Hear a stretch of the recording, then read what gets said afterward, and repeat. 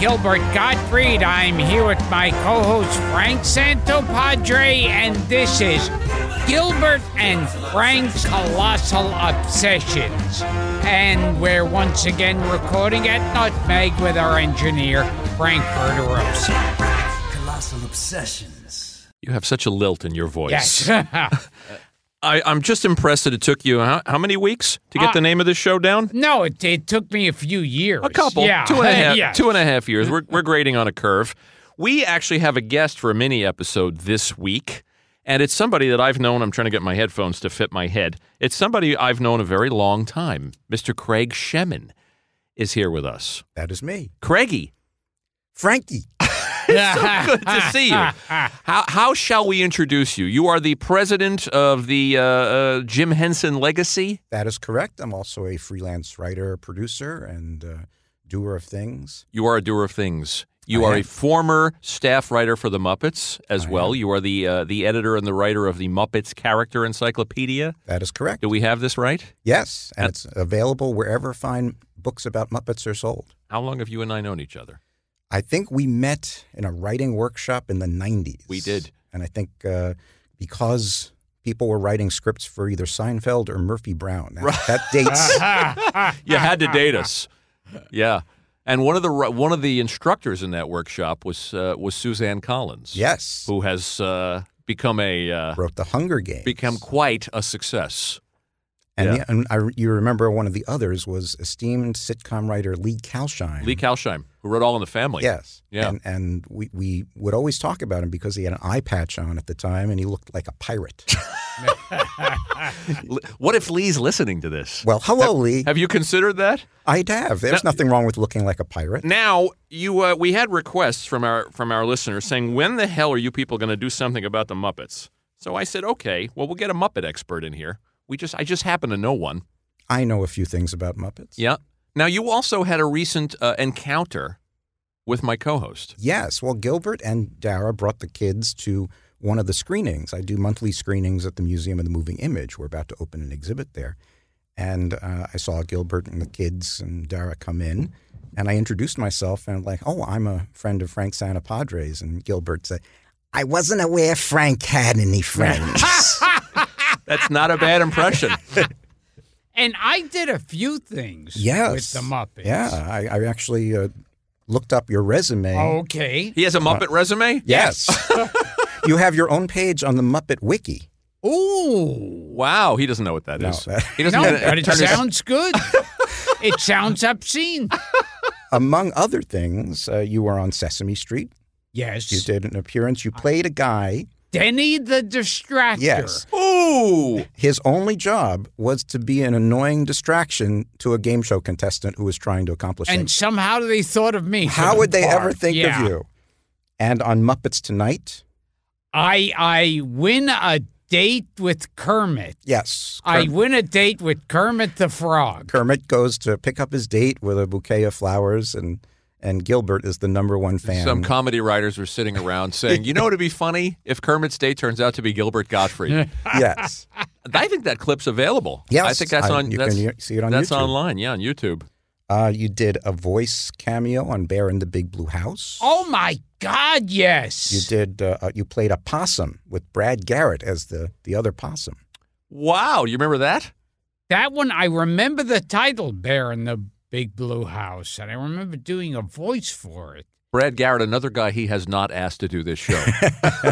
And then the final one that I have on the list is a musical excerpt, which I think we may be able to listen to. Ooh, did you bring your own clips? We brought clips. Now, this was to set it up, because that's what you do with a clip. Yeah. This is like the old Carson show. I'm so excited. He brought his own clip. The Muppets did an album called Kermit Unpigged. And She Drives Me Crazy was the single off the album. So they did a music video as the kids did. As in unplugged. Yes. Right. That tells you when that was done. And how long ago it was, Bruce Willis was still married to Demi Moore. Right, because they show up in the video. Do you remember who else shows up in that video? Oh, God. Phil Collins. Yes. David Hasselhoff is in that video. Hasselhoff's in it. Conan. Bunch of people. Yeah, and we set up, a white thing in the little studio that Henson had over on the east side. Right. And one by one, we would bring in these celebrities to come in. You were present for this? I was. And Gilbert was one of them. Was this in the townhouse right on 68th Street? No, this was on the Carriage House studio on 67th Street. Okay. I remember it being very hot that day. Yes. Yes. You remember that? I remember that. I remember going He over remembers there, discomfort. and it was He remembers his yes. character, too. Yes. You took me to that townhouse. I had the street wrong. Yeah. It was 67th Street. Yeah. Was there a spiral staircase? Well, there's the townhouse on 69th Street with the spiral that's staircase. the one I'm thinking of. And then they Excuse had me. the studio one on a couple blocks 69th. away. Right. That was a treat. Yeah. And you showed me Jim Henson's old office. Oh, yeah. That was great. She drives me crazy, and I can't help myself. Bum, bum. Well, we actually have the clip.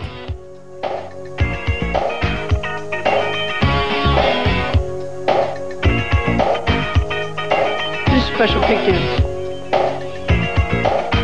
That's Paul Poundstone. You won't make it without me. That is one guarantee. Oh, girl, you drive me crazy. What was that? I don't know. Oh, yeah.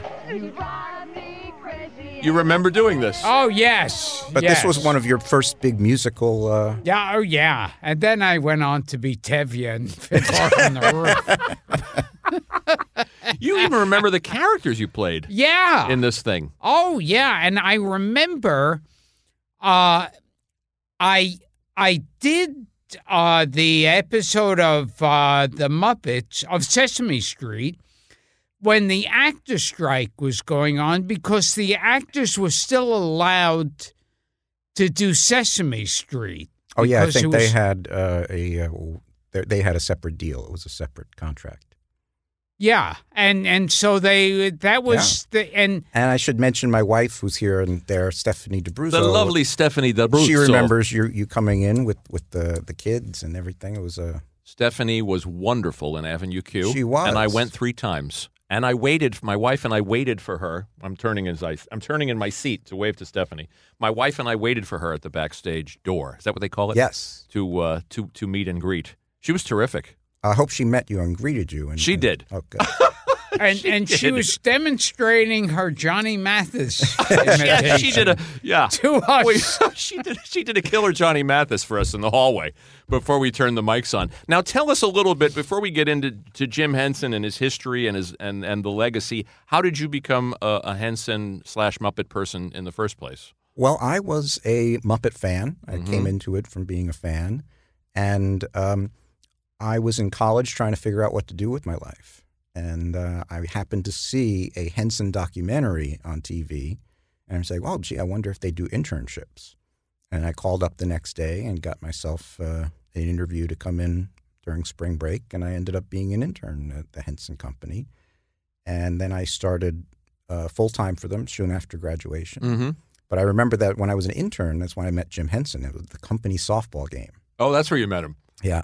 He didn't know who I was, so he came up and started a conversation because he knew everyone else. Right. He was such a nice man. And he borrowed my baseball glove for the game, and I had him sign it afterwards. So I think I have the only game-used Jim Henson baseball glove. You still have it. I still have it. Was Wow. Jim Henson one of those people who didn't believe in doctors or medicine? Well, he came from a Christian Science family, but he was not that adamant about it. He was, he had doctors. He saw doctors. It was just an unfortunate confluence of events when he died because he was a guy who didn't get sick a lot, and he had a strep pneumonia that was so fast moving that it just came on all of a sudden. And, he didn't really think he was as sick as he was getting. And then by the time he realized how sick he was, it was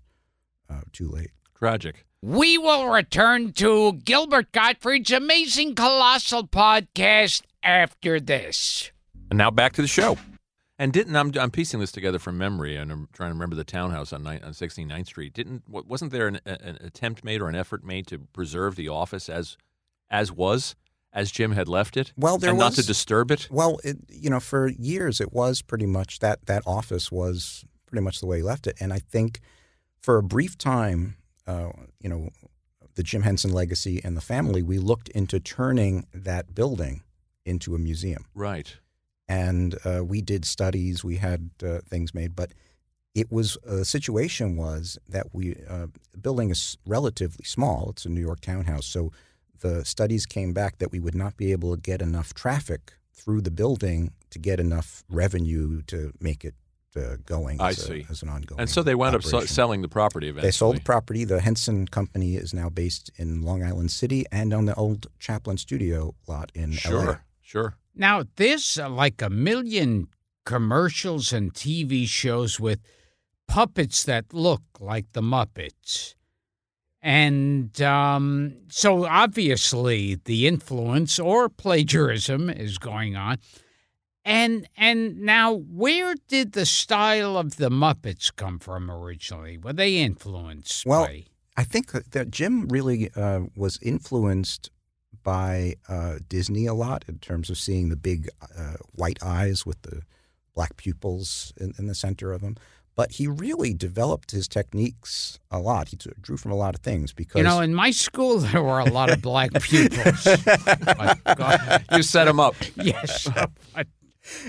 So when he was starting out, he sort of made two big discoveries. One was that you didn't need a puppet stage if you were using the TV camera to, isolate the characters so the puppets could interact with humans. And then using the TV monitor, when you're a puppeteer and you're performing into a TV monitor, you can be the audience for your own performance. So you can instantly see what the audience at home is seeing. So you can, move around, you can compensate for things, you can look at the camera, you can know the timing is really precise. And that was sort of the two big, really big revolutions in puppetry that he brought to television. Because he was not really a puppeteer. When Jim started, he was a high school kid. And he turned to puppetry just because he wanted to get into television. He was fascinated with television. Yeah, and he saw there was a local TV station that wanted to use young puppeteers as part of a morning news show on the weekends they were doing. And Jim said, "Oh, they want to do puppeteers. I can learn puppetry." And he got a couple of books out of the library, taught himself puppetry, built some puppets, and he got himself a job because he wanted to be around television. And this was 1955, so things were just starting out. When did he work with Stan Freberg? We were talking on the phone about some of his early gigs. He actually never worked with him, but he worked with him indirectly because Jim's first TV show was this local show called Sam and Friends for 5 minutes in Washington, D.C., and he would lip sync to records. And he would lip sync to Bob and Ray records and to Stan Freberg, basically. And they would just get the records from the record library and just lip sync and come up with a little sketch to do to the audio. And they didn't bother to get Stan's permission. Right. And then Stan heard that these people, he heard that these people were using it. And then when he came from D.C. and he went to the studio and visited, he really liked what they were doing. He's, you can use my stuff anytime. And now, for years after that, Freberg took credit for some of the Muppets' success. Oh, did he? Oh, yeah. How convenient. As did Steve Allen, who gave him the first primetime shot on TV. And Steve, we found out in talking to Carl Reiner that Steve Allen was instrumental in the birth of the 2,000-year-old man. He was the one that sent Mel Brooks and Reiner into the to take the. They were doing it at parties. Steve Allen's sort of the nexus of the he kind of show is. business Now, universe. I remember when I was a kid watching Ed Sullivan, and the Muppets were, recurring guests on the Ed Sullivan Show. But back then, they would do sketches, but there were no recognizable Muppets. There was no Kermit or Piggy. Or Kermit popped up in one or two, but what they did then was sort of these self-contained acts where they would have a beginning, middle, and end, because it was they needed to have something that didn't rely on you having seen them before. And they did 25 appearances on Sullivan. And Sullivan would always, mess up their introductions. And I remember. And this is before Sesame Street. Yeah. And other variety shows, too. Yeah. Is it Jimmy Dean? Jimmy Comes Dean, to that was mind? the first time that the Muppets had like a regular character. Rolf the dog was Jimmy Dean's hound dog buddy. Do you remember Jimmy Dean? He became the sausage guy, but he was a big bad John. He had a variety show. It's so funny to think that it's like, to this day, when I think of Jimmy Dean, I always think, now, I know he was in show business before making guys. sausages. Yeah. I know that they... Yeah. No, he did. He had a great bit with Rolf every week, and he really made Rolf real. He knew how to interact with him. And, I heard stories from Jane Henson that, one day Jimmy Dean, asked Jim, he came to Jim with an investment opportunity, and it was the sausage company. Really? Yeah. Oh, that's so cool. And Jim passed on it because he really, he didn't know anything about sausage. Oh, geez. What were some of the other variety shows? Well, I mean, Sullivan, Jimmy Dean, he did Al Hurt, the musician. Al Hurt, the trumpet player, he had a variety show called Fanfare. I did not know that. Herb Alpert did a show. Sure. The Hollywood Palace. They did. I remember Hollywood Palace. Palaces. Remember Hollywood Palace on Saturday night? That was the show that rose out of the ashes of the Jerry Lewis show, I think, because they had gotten the. The 3-hour. Yeah, Jerry they Lewis, had done all the renovations on the theater. Right. Which we talked about with Tom Sharpling. Yes. The Jerry Lewis tile. Yes. Yeah. If I remember Hollywood Palace correctly, it was sort of a precursor to SNL because it had a host. It had a celebrity host every week. Mm-hmm. That's pretty much. Yeah. I remember Adam West singing on there as Batman, Yes. which you can see online. His hit, Miranda. Miranda. Yeah. And I heard like a lot of the Muppets were based on real people. Well, there were a few. I mean, the one that I think of was Dr. Teeth was based on Dr. John. At least that's cool. Okay. The singing makes voice sense. was not so much the visual. Sure.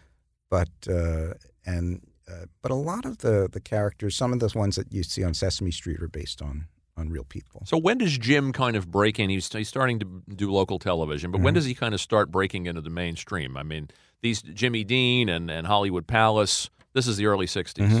Well, all that time, he was also doing experimental films. Right, and he did an Oscar. Commercials, lots of commercials, yeah. Right. Did an Oscar I was going to ask you about that. Oscar-nominated experimental film called Timepiece, which is really, really fun. I mean, it's really weird but fun, and a lot of quick cutting and stuff. But I think it wasn't until Sesame Street that he really, the Muppets became one of those overnight successes that took 15 years to get there. And the Muppets got more and more like adult. Like you could watch it no matter what your age. Yeah, what's interesting is that it started out as adult because the very first show, the Sam and Friends show, aired before the evening news in Washington and before the Tonight Show. So it had that grown-up thing.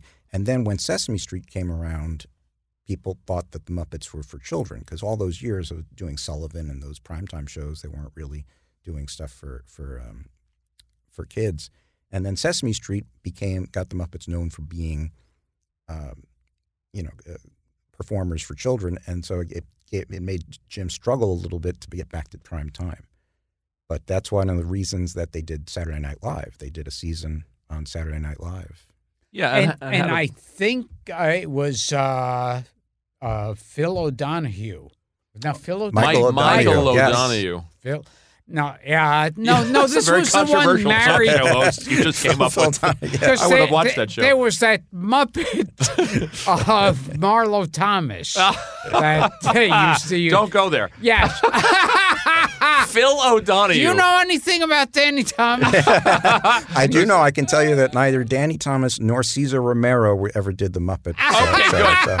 You dodged that beautifully. Deflecting that before we get there. So Michael O'Donoghue, he said one of his famous lines that he said in a meeting at Saturday night was, "I don't write for felt." Yes.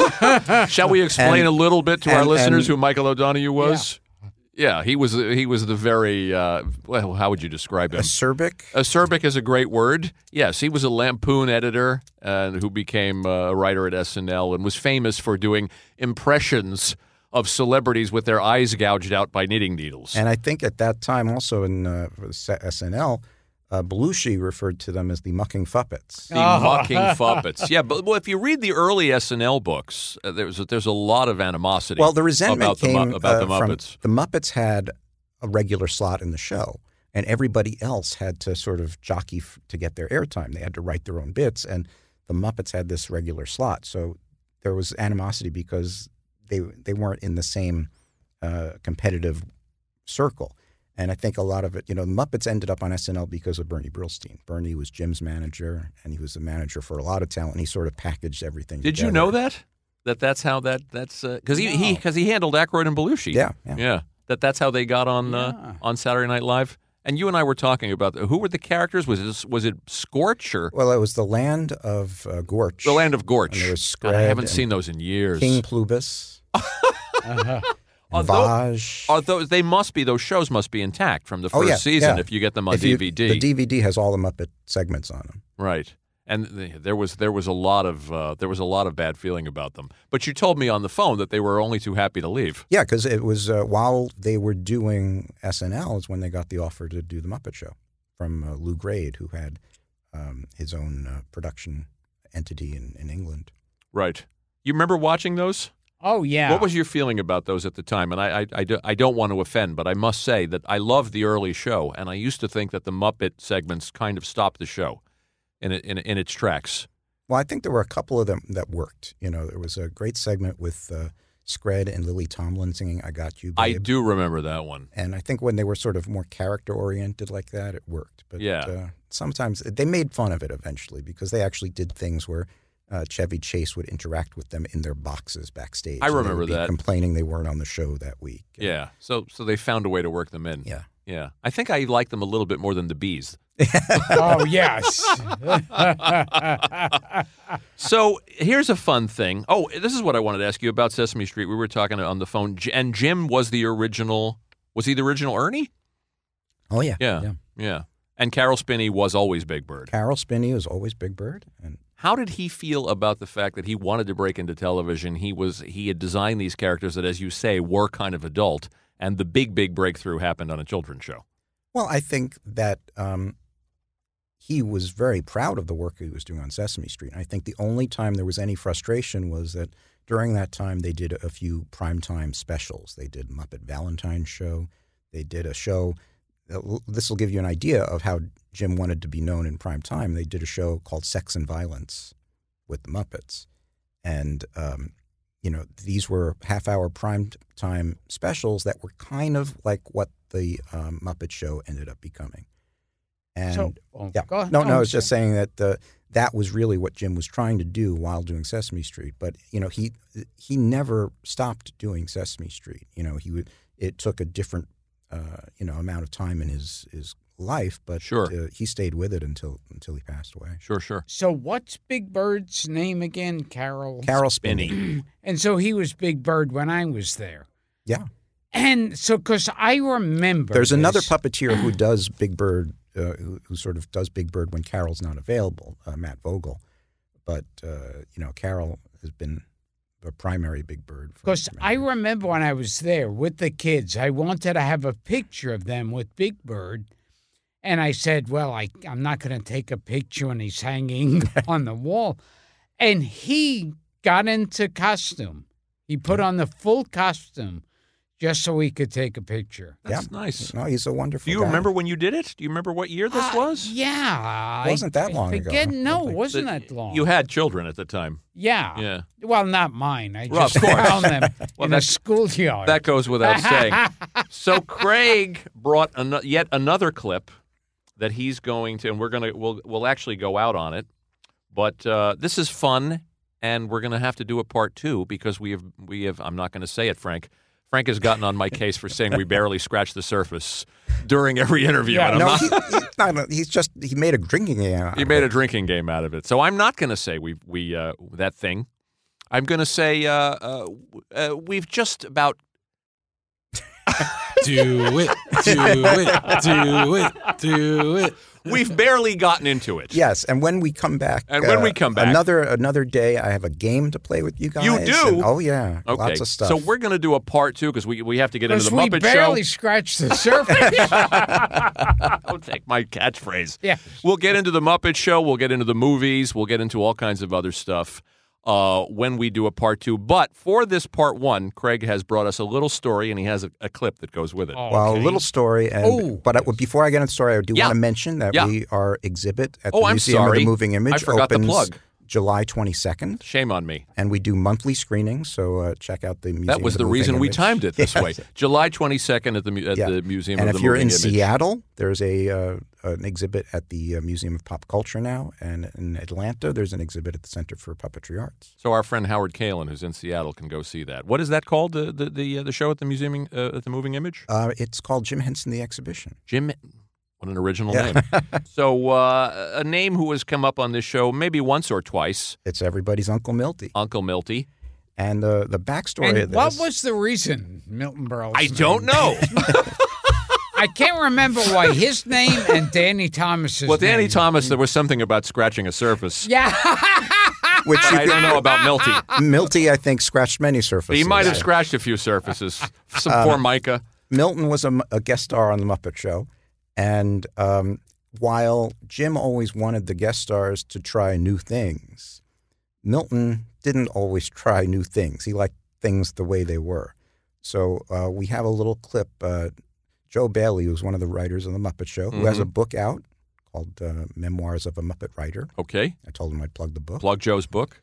And Joe recorded with a little, audio cassette recorder this meeting of Milton Berle and the Muppet Show writers. Did Milty know he was being recorded? Yes, I think so because, Okay. when you listen to, I put together a little excerpt. When you listen to the whole thing, there's a couple of points where he says, turn that off or something like that. So I think that he knew that, he knew he was being recorded. Okay, so we'll go out on the clip, and this is Uncle Milty being recorded, not secretly. Yes, but he's sort of telling a room full of experienced comedy writers their business. Okay, so we'll go. We'll take us out on the clip. So Okay, so this has been Gilbert and Frank's Amazing Colossal Obsessions. that's it with Craig Shemin, Muppet expert, and we'll do a part 2 very soon. Thank you, Craig. It has been a joy and a pleasure. The joy was ours. You did the Uncle Milty, Uncle Sammy thing up there. Well, that's new. That's new. That's never been done. Ah, okay. Uncle Milty makes it. Uncle Sammy takes it. Right. Talk about your book. Yeah, my book. I'll have. Is it true, Mr. Burrell, that you wrote an autobiography of your life? Yes. And I'll say it. I said it's 5th printing. I'd have to take the whole joke myself. They can't feel this. The first 4 were blurred. And one thing I'd like you to try to do for me, seriously, to time your laugh track when you feed. Trust me. Trust me to have the next line. Right. Because I'll give the beat. I say, yeah, the first 4 were blurred. Next question, is so you can lay it in, because they might say, the first 4 were blurred. Is it true then? And then you will be able to lay it in. Yeah. They can only laugh for 4.5 seconds. And that's the one I started on 2, 3, 4. I started that back in 1948. 2, 3, 4. To ourselves. I used to tell every actor. That's what Bob does. You work for Hope. He says, will you wait? And Bob always has the next line. You ever work for Jack Benny? You ever see Benny's script? Benny has the next line. He will never trust anybody in the show. For example, when he says, your money or your life. That's the biggest joke, right? Sure. Bill Josephsberg wrote, your money or your life. But he stood. And the next line is say, well, Burton says, well. And his joke is, I'm thinking, right? Before he said, well, he had to make a sound to give him the cue. Because he timed that for 35 seconds. That's how big the laugh was. Oh, yeah. Your money or your life? And he went, That's it. and he went to, It was like a this to building the when he audience. laughed. Here we go, boys.